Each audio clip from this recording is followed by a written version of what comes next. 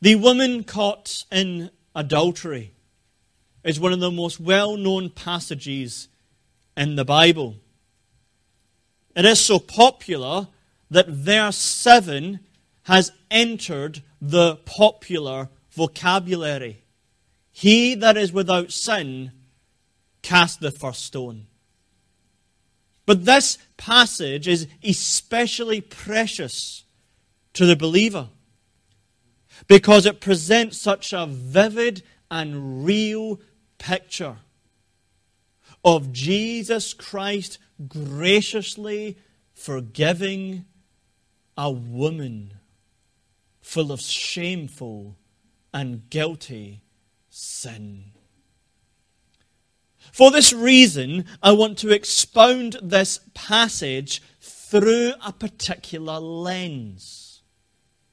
The lens of a case of conscience. Some Christians are haunted by particular sins of the past or particularly sinful lifestyles that even though they have genuinely repented from their sins, live and walk a consistent Christian life, and are faithful in spiritual duties, yet they struggle to find peace of conscience and struggle to find consistent assurance. And I have somewhat of this experience myself. I do generally have peace in my conscience, and I do generally have assurance of salvation, yet there are certain seasons of my life where, due to past sins and a past sinful lifestyle, they come to me with such force that I doubt my own salvation and my own calling. I have been awakened in the middle of a night many times in my life with thoughts and despair that I'm a pretender and a faker because of the past sins and lifestyle. And in such seasons, I need spiritual counseling by the Word and Holy Spirit to restore me to peace of conscience and assurance of salvation. And so I want to use the historical passage before us as an illustration, a lens through which we can be spiritually counseled to peace and assurance. And we can do so because of the experience of this woman. She's mentioned 5 times in verse 3, 4, 9, and 10. But her name, her biography, her background are omitted. Let us just say it is not Mary Magdalene. You remember from our series how since Pope Gregory the Great preached a sermon in the 600s AD and said that this woman caught in adultery was Mary Magdalene. And since there, through art and teaching and tradition, people to this day believe this is Mary Magdalene. This is not Mary Magdalene. Because in chapter 19 and 20 of John, Mary Magdalene is specifically named. And this woman, whoever she is not Mary Magdalene. But whoever this woman is, we can all identify with her. I am this woman. You are this woman. And we can identify with her because she is a grievous sinner. And what a sin she's committed, verse 3.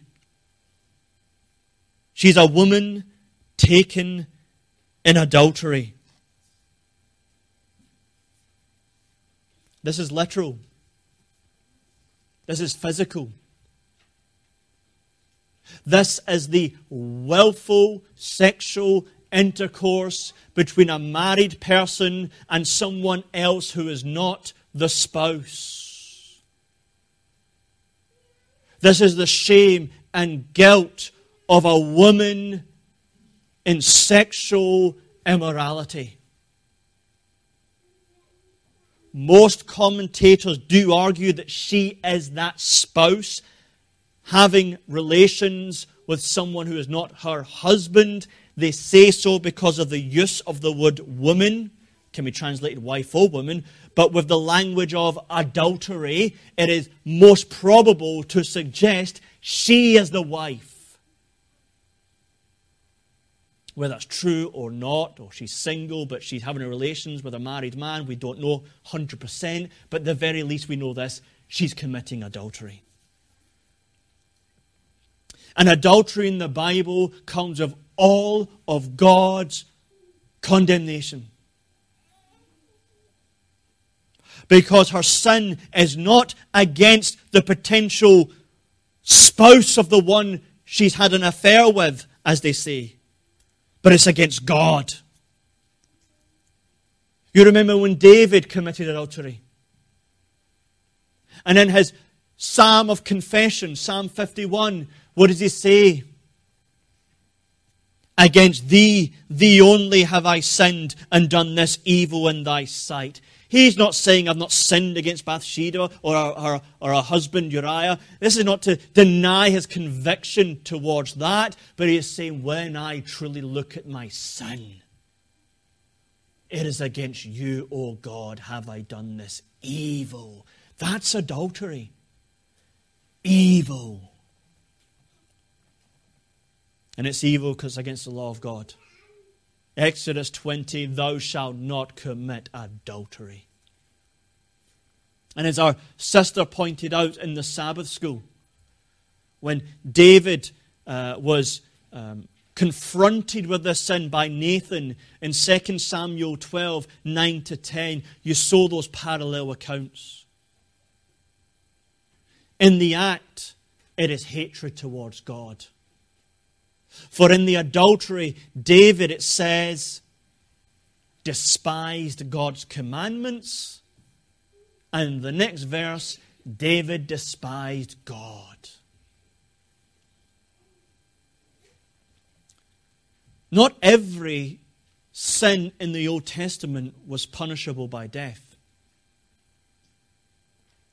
But God decreed that certain sins were punishable by death so that we would know how sinful and evil this sin is. And as we see from verse 5, and we'll come to later, adultery was punishable by death. God wanted us all to know how cursed and wicked adultery is. And adultery totally defiles the parties. Hebrews 13:4, marriage is honourable in all, and the bed undefiled, but whoremongers and adulterers God will judge. The marriage is to be clean and pure and undefiled. But when adultery takes place, there's defilement and uncleanness. And when God picks particular sins, He wants us to know which are hell deserving. In Revelation chapter 21, verse 8, He includes the sin which is translated in the Authorized Version, whoremongers. It's just a word for any form of sexual immorality, including adultery. So whoremongers, sexual immorality, adultery shall have their part in the lake which burneth with fire and brimstone. This is this woman's scandalous sin. And in verse 4 it tells us she was caught in the very act. Think of the public knowledge. Think of the reputation. Think of the scandal.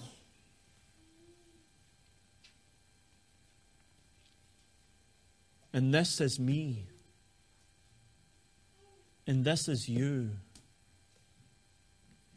This is our sinfulness. Our sins are against God. Our sins are against His law. Our sins are worthy of death. The wages of sin is death. Our sin makes us unclean and defiled and polluted, and all of our sins are worthy of fire and brimstone in hell. And now, brother and sister, with this case of conscience, you're struggling and you're wrestling with the shame and guilt of a past sin in particular, or a past sinful lifestyle. And you've repented of your sins, and you're walking in the faith, and you're faithful in spiritual duties, but yet you still cannot get rid of that shame.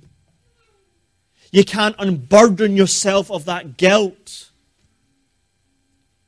And you feel all the things we have said thus far, and it's weighing heavy, heavy, heavy on your conscience. How can this woman receive peace of conscience and assurance of salvation? How can you receive peace of conscience and assurance of salvation? Well, much of this passage tells us where she cannot find it. And if you read much of this passage, there's one word that's pressing here. Law. Law. This woman cannot and never will find peace of conscience and assurance of salvation through law. And neither will I, and nor will you. First of all, see the law in the legalism of the scribes and Pharisees. Oh, how they're men of law. The scribes are the experts and the teachers of the law. The Pharisees, meaning literally the separate ones who uphold the stringency of the law. And they find this woman in the very act of her wicked, guilty, shameful sin. And they take her. And it says that she was set before them. Set means to stand in the midst. Put her on trial. You can imagine the picture. This woman has been committing this sin. She's been discovered. They grab her. They come to the temple. There's thousands upon thousands upon thousands of people all around them. Chapter 7 tells us it's a public feast, the Feast of Tabernacles. And these scribes and Pharisees set her in the midst and stand. You've committed adultery. All eyes are on her. Every gaze, every look is piercing straight to her conscience. And she's filled with her shame and guilt.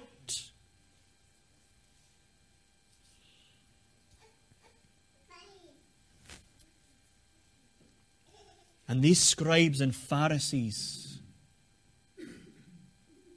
they come to her with the law. And you remember the attitude of the Pharisees when it concerns the law. You remember Luke chapter 18 where it says, Jesus spake a parable unto certain which trusted in themselves that they were righteous and despised others. And then he is a publican. He is a tax collector. He is a sinner. And they despise them. And that's what the law does. It despises sin. But the Pharisees and scribes will also show no mercy in their legalism. You remember the time when Jesus Christ wonderfully came and said to Matthew or Levi, "Come, follow me."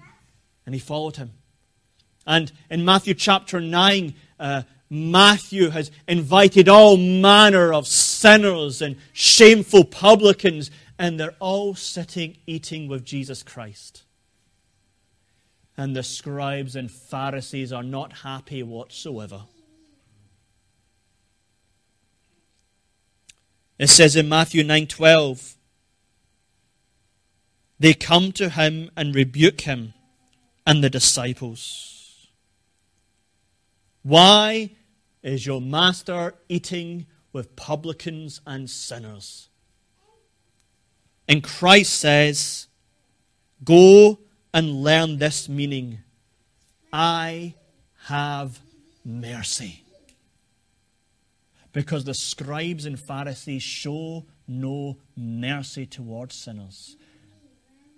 And neither does the law. The law will not show mercy to anyone who even has a very teeny tiny spot of sin. Never mind a great shameful sin like this. And yet Christians, we are very confusing creatures at times. Think about what we know. We know that peace and forgiveness and assurance can only come from Christ and not law. We know, John 14:27, Christ says, my peace I give unto you. It's Christ's peace. We know we can only receive that through justification by faith alone without the works of the law. So that Romans 5:1 says, therefore being justified by faith, no works, no law, we have peace with God. And we know Acts 13:39, which says, by him all that believe are justified from all things, all sins, all iniquities, all transgressions, adultery and murder and covetousness and idolatry and homosexuality and so on and so forth, justified and forgiven, from which you could not be justified by the law of Moses. And yet, when a Christian often struggles with peace of conscience and assurance, where do we go? Not to that knowledge, we go to law. How will I get rid of the guilt that's in the past? Obey. If I would obey more, then somehow my guilt's going to be removed. And you know that's never going to happen, but you do it. If I am more diligent, determined in my duties, then I will have rest and peace in my conscience from my past lifestyle. And yet it never comes. Brother and sister in Jesus Christ, when you have such a case of conscience, the law shows no mercy. There's no mercy for this woman's adultery. There's no mercy for your particular sins. There is no mercy for your sinful lifestyle. There is no peace of conscience. There is no assurance of salvation through the law as law. But secondly, there is the law and the sentence of death. When the scribes and Pharisees come and they put this woman on trial and set her in the midst, what do they say? Verse 5. Now Moses in the law commanded us that such should be stoned, put to death. And they're right. They're spot on. Leviticus 20 verse 10. This is what God says the law should do to adultery. The man that committeth adultery with another man's wife, even he that committeth adultery with his neighbour's wife, the adulterer and the adulteress shall surely be put to death. Deuteronomy 22:22. If a man be found lying with a woman married to a husband, then they shall both of them die, both the man that lay with the woman and the woman. Death. That's the only thing that can ever come through the law towards your sin. the condemnation of death.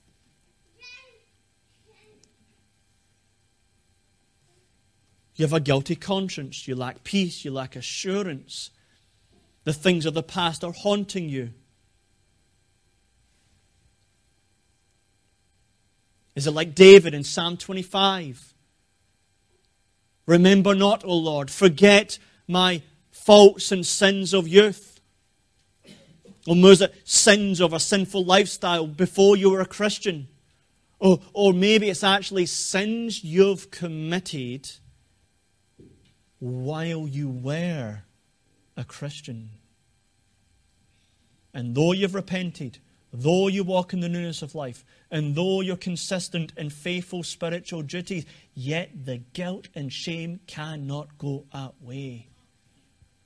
The law will only condemn you and bring you death. You will sink and you will remain in the slough of despond and despair and misery.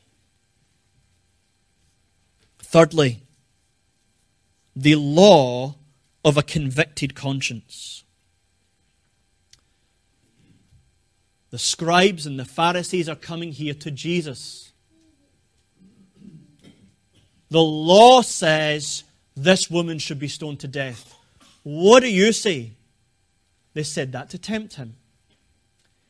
If he says this woman shall be stoned, he makes himself a hypocrite because he received sinners and publicans. And at this time, the Roman government has taken away capital punishment from the Jews and say, I execute capital punishment alone. They can say, you usurp Caesar, and accuse him of that. But on the contrary, if he says, this woman shall not be stoned, then he's going to be guilty of the heresy of antinomianism.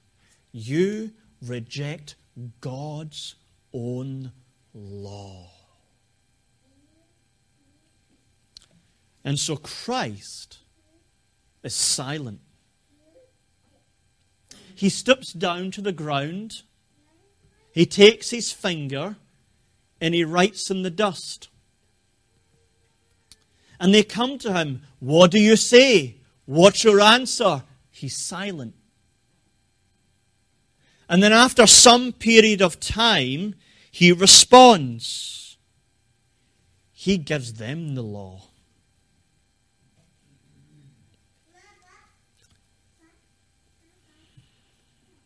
He that is without sin among you, let him first cast a stone at her.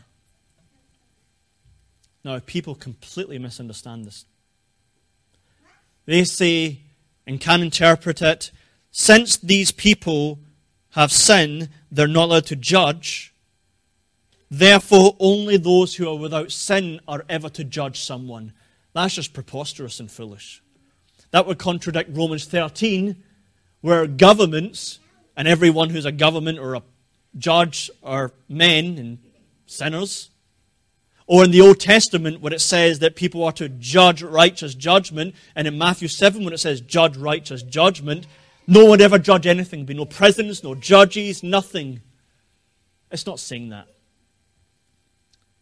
He's alluding here to the law of Deuteronomy 17, where he's speaking about those who witness a sin. They themselves are to participate in the punishment of that sin.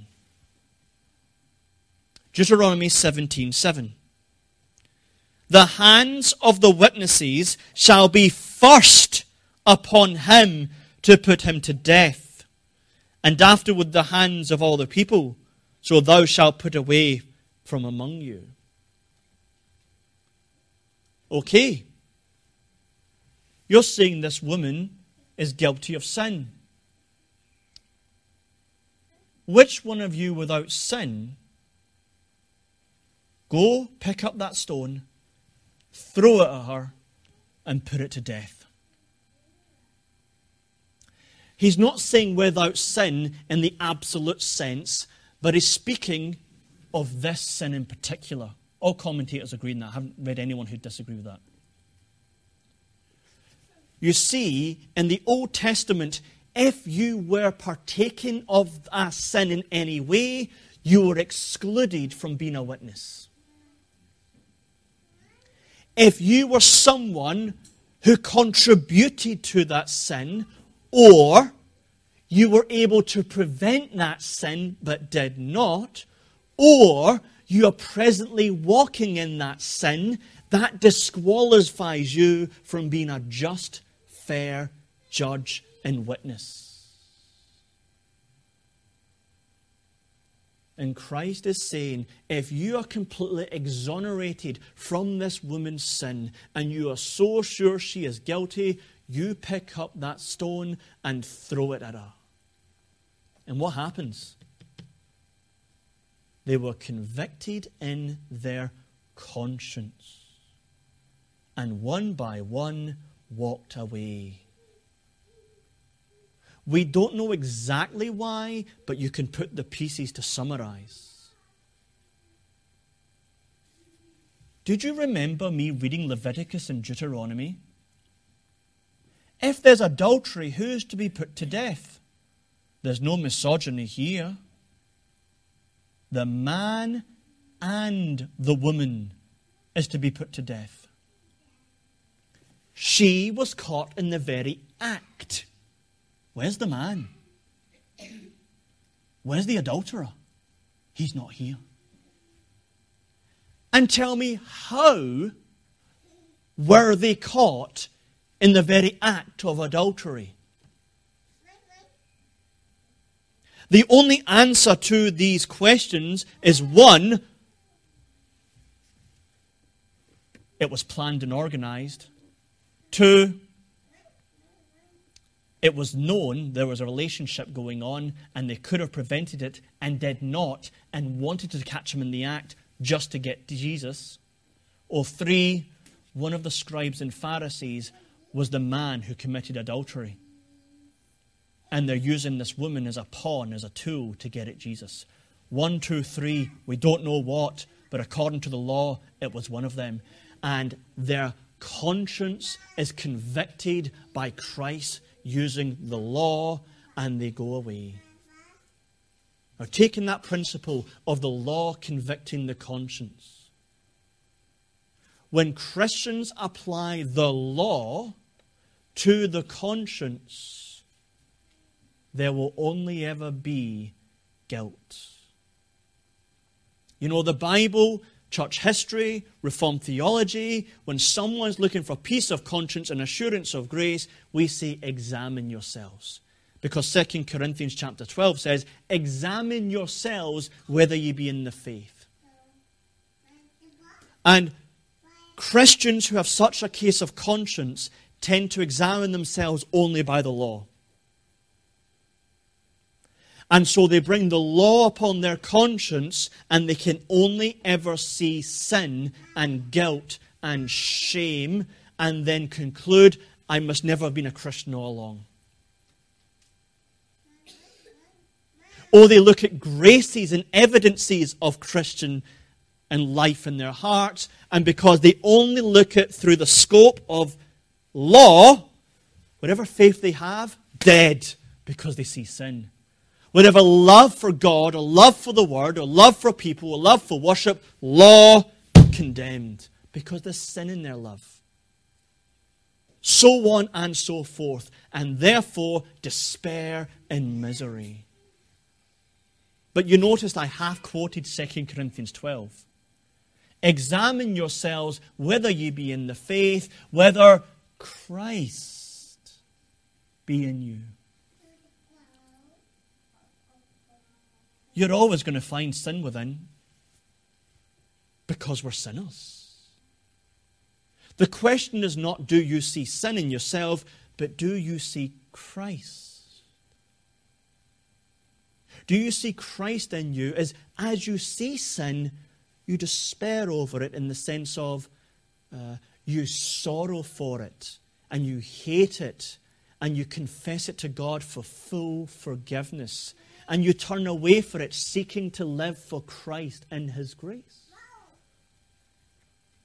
Do you see a faith that has renounced all righteousness and depend on His righteousness alone? Do you see Christ in you with that sincere, though imperfect, love for God and His Word, and for fellowship and psalm singing and preaching and doctrine and truth and so on? And so when you bring law and only law to your conscience, you're only ever going to be convicted by sin. And you're never going to find hope. You're never going to find assurance. And you're never going to find peace of conscience. And so we need to learn, yes, the law should apply to discover that sin, but you should see Christ in you. It's easy to quote Robert Murray McCheyne, for every one look at self, take 10 looks to Christ. But do it. That's a good balance.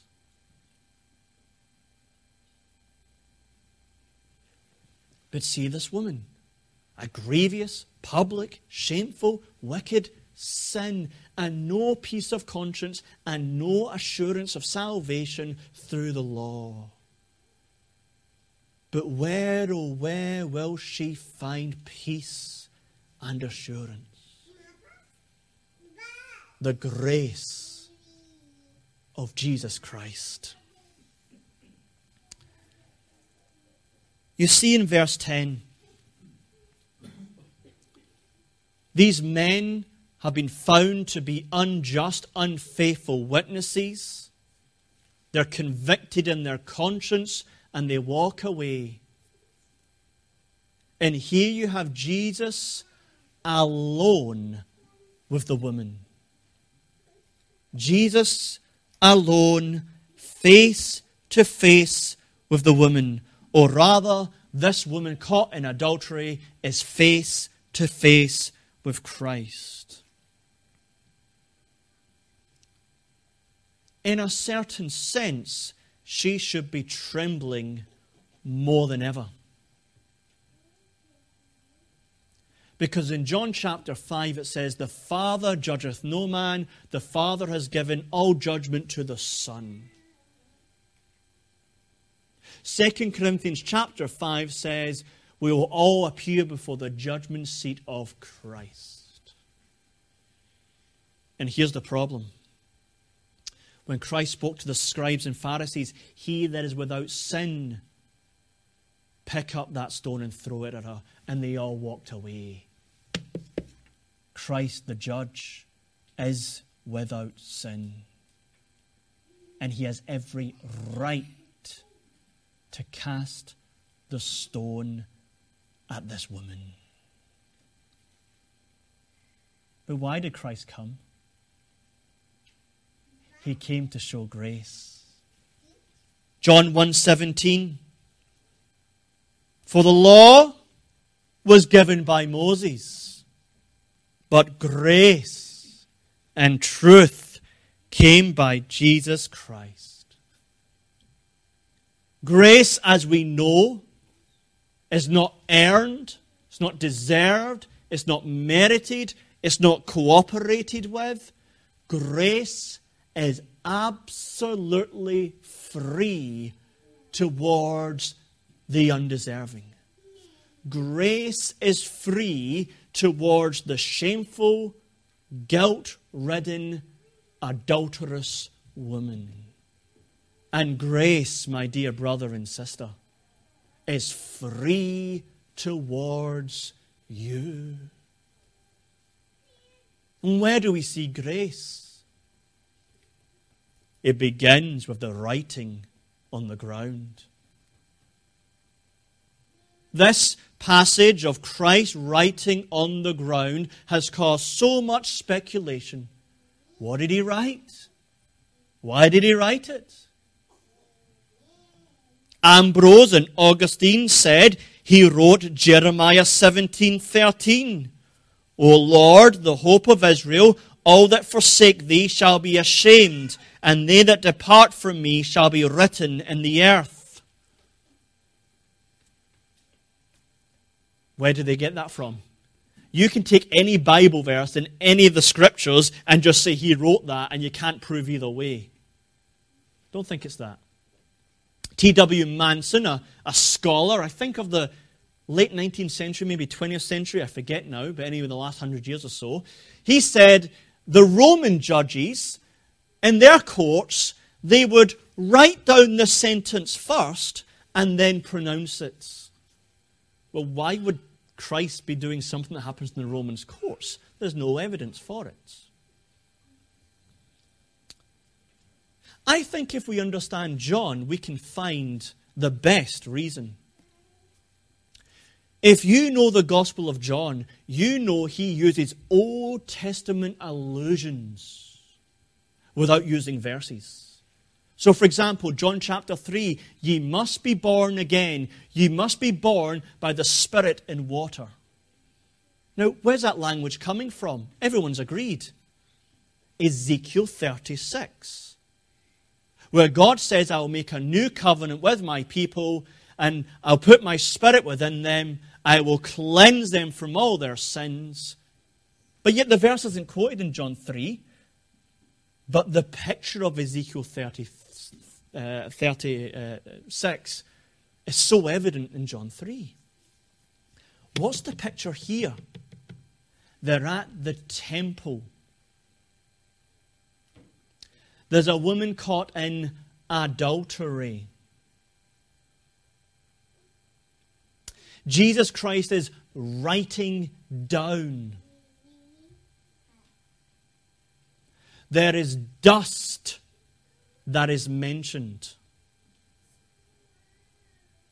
And there's a woman being pronounced, forgiven, I do not condemn thee.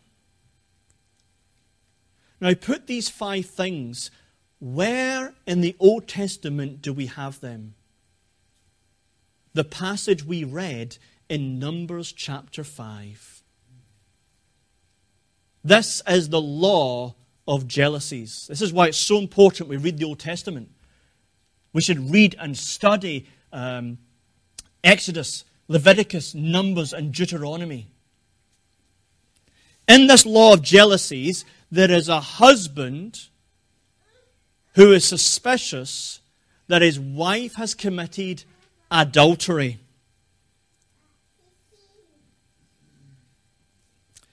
And she's to be brought to the temple, or the tabernacle at the time, before the priest. They are taking water and they're taking the dust of the tabernacle and mixing it. This dusty water is then to be drunk by the woman and put on oath. And the priest is to write down the curse that's to be upon her. If she's guilty of the sin, she is a curse before God, a curse before people, and she will be barren her life and not conceive child. But if she is not guilty, then this water and dust will do nothing to her. And she will conceive a child. And this written curse is washed away. What do we have here? We have Jesus Christ in the temple. We have a woman being charged with adultery, being brought to our great high priest. He is writing something down with his finger in the dust. And then he's pronouncing her not condemned, forgiven. I believe this is the best explanation of John chapter 8. And it shows grace. Because this woman is guilty of sin. She is guilty of adultery. it says, go and sin no more, which is clear. See, sin this sin. Now go on living your life without sinning. Because Christ is the high priest whose sacrifice washes and cleanses of sin. As that high priest in Numbers 5 takes the curse and washes it away. Colossians chapter 2:14, the blotting out of the handwriting of ordinances that was against us, which was contrary to us, and took it out of the way, nailing it to the cross. So the high priest is saying to the woman caught in adultery, my blood cleanseth from every sin. Your shameful, wicked, guilt-ridden sin washed away. You're cleansed.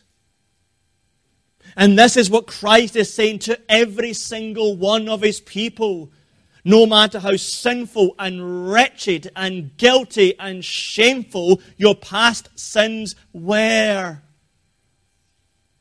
You want to talk about forgiving yourself? Do not forgive yourself, because it's God you've sinned against.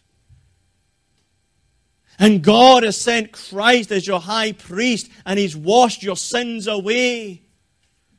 Think of Manasseh and his wickedness. Think of Paul, the chief of sinners. Think of Augustine and the wickedness and debauchery. Think of Newton and his sin.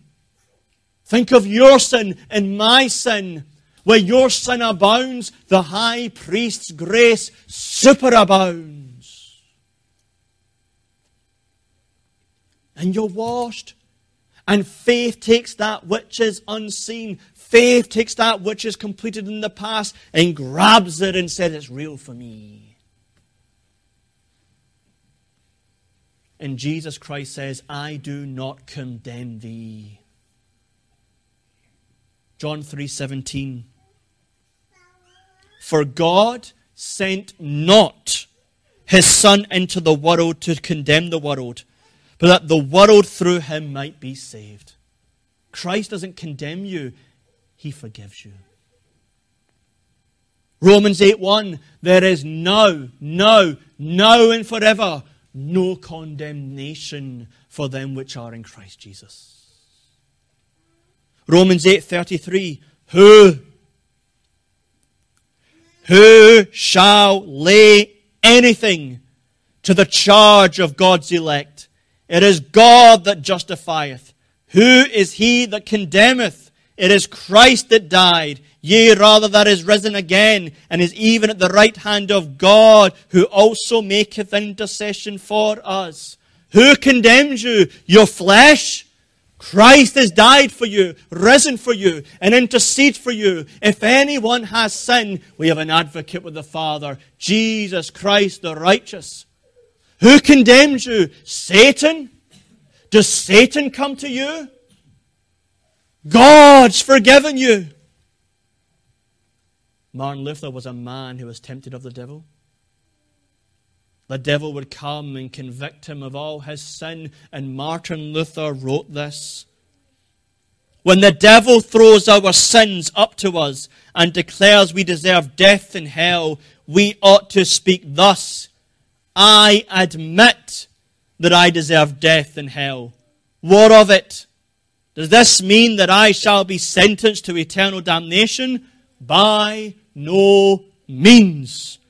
For I know one who suffered and made a satisfaction in my behalf. His name is Jesus Christ, the Son of God. Where he is, there I shall be also. And you need your faith to grasp hold of that. When you feel that shame, when that guilt has become a burden, you take your hands of faith and you do not look to that law which condemns. You look to that loving Savior who freely, graciously condemns you not, and justifies you and cleanses from every sin. And then there's the life of freedom afterwards. Go and sin no more. Again, a completely misinterpreted verse. Go and sin no more. If you have any sin whatsoever, you're condemned again. Absolutely not, because we'd be condemned the instant we actually were converted. It means do not go on living in sin. Again, every commentator I've ever read agree. There's no dispute here. Think of 1 John chapter 1. If anyone says, speaking to Christians, we have no sin, liar. That's what you're calling God. But what happens when you do sin? We confess our sins. He is faithful and just to forgive us our sins. And then in 1 John chapter 3, it says that the people of God do not sin anymore. Doesn't mean sin, it means living in sin. We exposited that a communion season ago. See, the Christian life should be one of freedom. Why is that? Because you're not under the law, you're under grace. Brother and sister, listen loud and clear. Open your ears, but open the ears of your conscience. You are not under law. You are under grace. That means the law as a covenant of works which condemns any sin. You're no longer under that. You're under grace now, which means Christ fulfilled the law on your behalf and you're released from its bondage and condemnation. Romans 7 is a wonderful picture. What happens when a wife or a husband loses their spouse to death? They are free from the law of their spouse to marry again. Paul says in Romans 7, that's just like your conversion. The law was your husband. And since you've died in Christ, you're now no longer under the law and you're never going to be under the law again. You're under Christ and under grace. And now you're under grace. You say, how should I live my life? And Christ says, here's the law. Not as a covenant of works, but as a covenant of grace. And when you sin and you fail, my blood cleanses it all. But I give you my Holy Spirit, not as a spirit of bondage, but as a spirit of freedom. So that now you can follow me and obey me and no condemnation. That's why 1 John 5 says, how do you know you're born again? Because the commandments are not grievous to me. Because I'm not under them as a covenant of works. In Galatians chapter 5 it says, the fruit of the Spirit is these, love, joy, peace. Against such there is no law. That is a law of covenant of works, or a law of condemnation. The law cannot condemn you anymore. Remember our last action sermon? For the law, what it could not do, God sent his Son in the likeness of sinful flesh, condemned sin in the flesh. And now the law of death, the Spirit of Christ has come to us and set us free. And so Christians should have a sense of peace and assurance and freedom. 1 Timothy 3:9, holding the mystery of the faith in a pure conscience. Clean. Your conscience is clean. Hebrews 10:22, let us draw near with a true heart in full assurance of faith, having our hearts sprinkled from an evil conscience. Christ has sprinkled it. And by faith, you are no longer to look to the law, but you're to look to Christ's grace to come and have that sense of peace and forgiveness and freedom.